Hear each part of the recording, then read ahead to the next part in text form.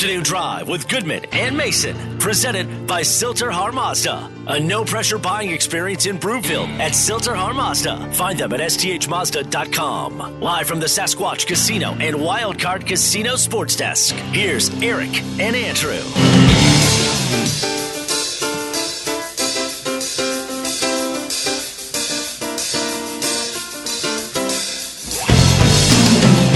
And welcome back. Afternoon Drive, Goodman Mason. Watch us, milehighsports.com. You can reach us on the Rocky Mountain Forest Products Twitter feed at Mace Denver, at Eric Goodman. If you're looking for wholesale lumber to the public, go to rmfp.com.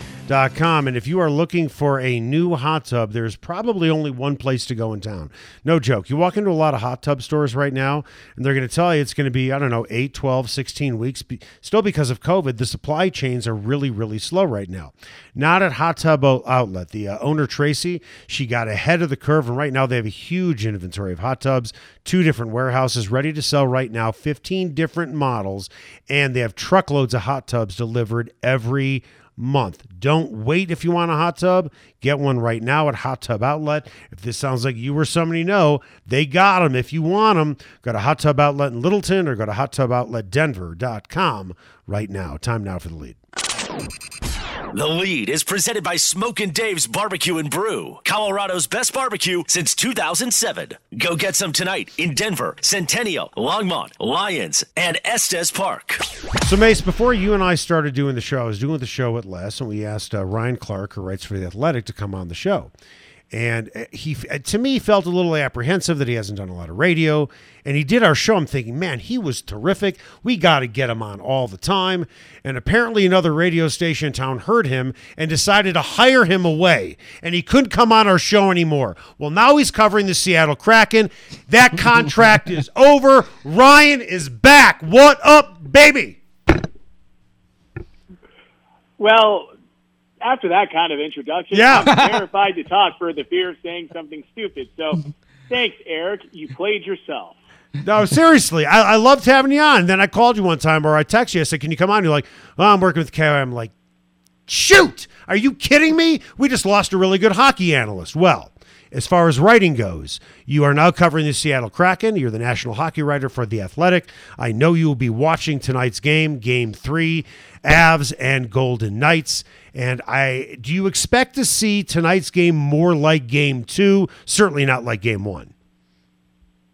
Game 2, yes, because if you're the Golden Knights, yes, you're down 2-0 in the series, but one of the things they've really got to be able to do is not only get out to a strong start, but find a way to capitalize that in the sense of not only do you get up a goal, but you get up 2 goals and you make the Avalanche really chase. Because when you look at this postseason, aside from Game 2, the Avalanche haven't really been in a position where they've had to chase a game. They've usually been the one dictating the terms. And so if you're the Golden Knights, that's exactly what you want to do. It's why you're seeing it's why you saw them go from Robin Leonard to Marc-Andre Fleury. You're going to see them stick with Marc-Andre Fleury again. But again, you're trying to find a way to get up on a team like the Avalanche, which they've not ceded ground at all so far through 6 postseason games. Now, it's probably easy to Monday morning quarterback the Leonard-Marc-Andre Fleury decision going with Leonard in Game 1. But when you saw the Golden Knights come on the ice and saw that Leonard was in goal for Game 1, what was your initial reaction? It was interesting just because when you think about everything Marc-Andre Fleury has done to this point, the fact that he is a Vezina Trophy winner, the thought was maybe they go with him with Game 1 given the layoff that Robin Leonard had. But at the same time, there is a reason you invested the sort of money you did in Robin Leonard, which is why they are the most expensive goaltending tandem. And so it's interesting because on one hand, is it fair to let one game really provide an overall assessment of Robin Leonard? No, because if he'd hit the free agent market, he would have been a lot of teams' top choices. But with someone like Marc-Andre Fleury, you were able to see a difference in Game 2.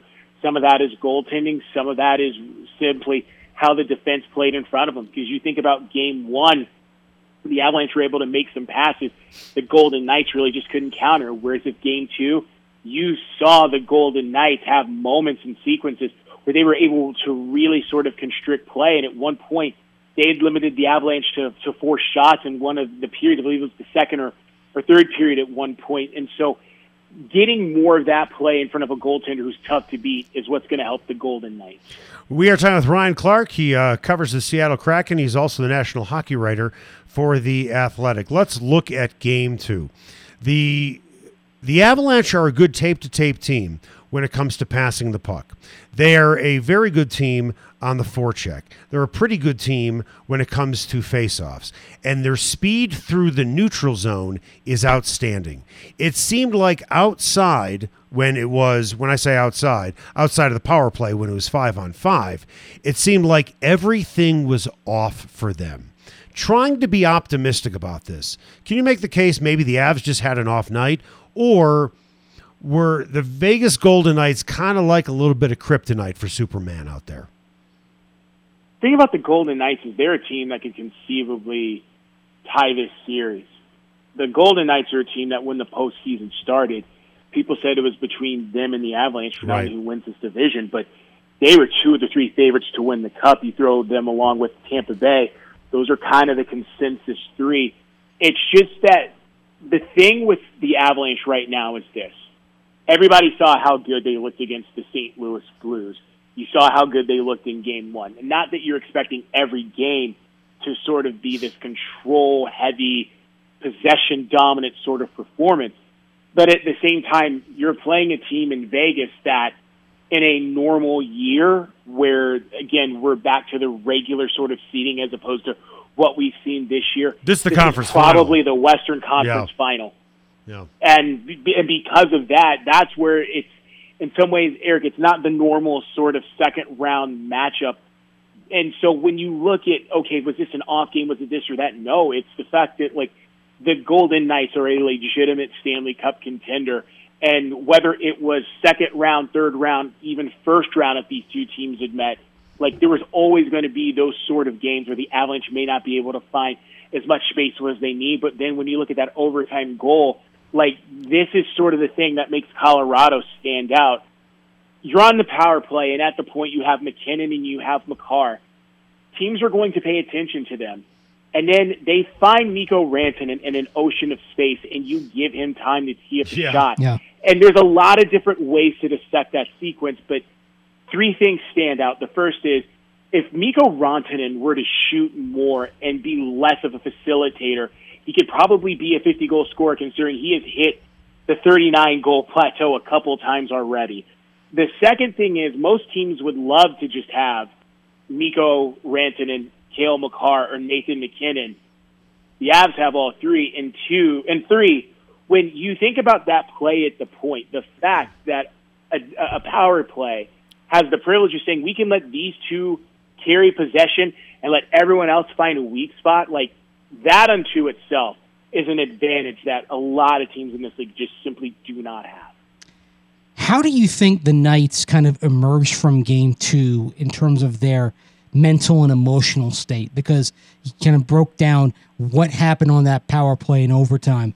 But the Knights, they outshoot the Avs.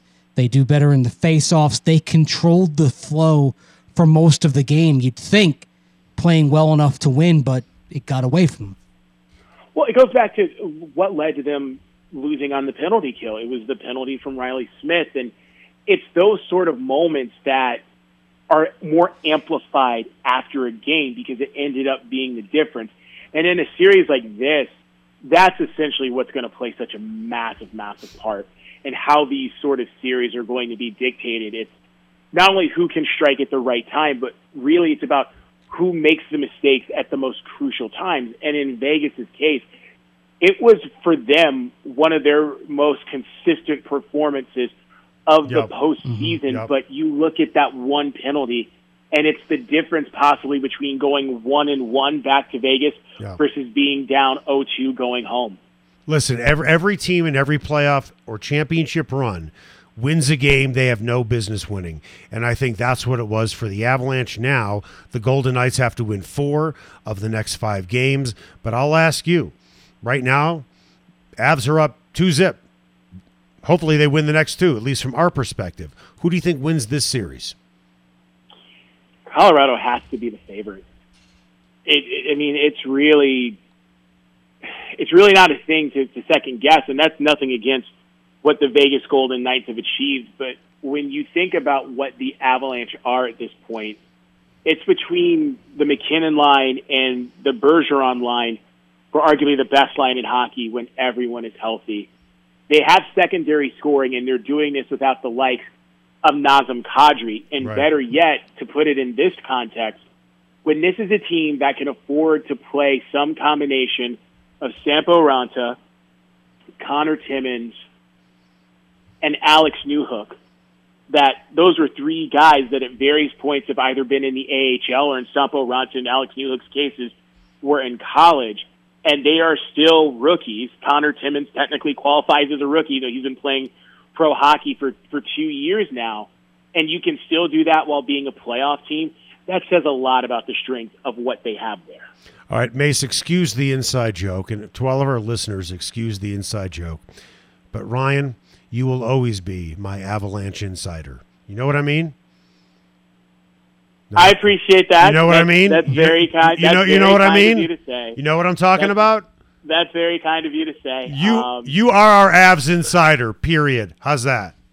That's very, very kind of you to say. But yeah, no. Look, I mean, talking about the Avs on radio, it's definitely a trip because it feels like it wasn't that long ago, but it's been a year now since it's like, oh yeah, that used to be my life on an everyday thing. But to be serious, like when you look at what this team is doing, when you look at what the Nuggets are doing, like it's such an interesting time to be a sports fan in Denver right now because you think about the way it used to be.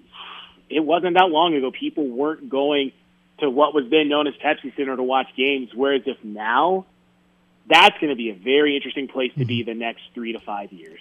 Real quick, Ryan, on the Horizon, since you also cover the Kraken, they're going to have their expansion draft. From the Avs, who do you think the Kraken might have their eyes on in the expansion draft? The answer to that question 2 weeks ago is different than the answer now versus it could be different by the time the expansion draft gets here. But in terms of possibilities, Ryan Graves is a possibility. Jonas Donskoy is a possibility. What's really fascinating and what's really going to tell everyone a lot is what happens with Gabriel Landeskog's contract. So right now he's an unrestricted free agent. Well, he's going to be a pending unrestricted free agent. The Avalanche can do one of two things. They can protect him and try to sign him to a deal, or they could expose him with the hopes that maybe they can agree to a deal with him after the expansion draft. And doing that would allow them to protect, of course, Nathan McKinnon, Mikko Rantanen, which is going to happen. Right. Andre Burakovsky. Right. That's if they expose Landeskog. If they don't expose Landeskog, let's start from the beginning. So let's say they keep Gabriel Landeskog. You're protecting Landeskog, McKinnon, Rantanen. Well, who's that fourth forward do you protect? Do you protect Nazem Kadri? Do you protect Andre Burakovsky? And right now, when you look at what this team is doing without Nazem Kadri, it's a very interesting question to consider. Whereas if you expose Gabriel Landeskog, then you can protect all four of them. But then again, what's stopping the Kraken from throwing a lot of money at Gabriel Landeskog? Whereas if the Avalanche, this is the same offseason, they've got to pay Cale Makar and Philip Grubauer. And you know what? The way Brandon Saad's been playing, that's another conversation the front office has to have as well. No doubt. Hey, Ryan, thanks for your time. Really appreciate it. Thanks, Ryan. You got it, guys. Take care. All right. Ryan Clark from The Athletic. Coming up after the break, longtime friend of mine, Tim Ring, longtime Phoenix sportscaster. He's going to help preview Nuggets, Suns, Game 1. It starts on Monday. We're previewing it next. And then we lose consciousness. She says that I've been waiting for you, and I know you've been chasing me too. Since they kidnapped me from a castle, I've been thinking of you.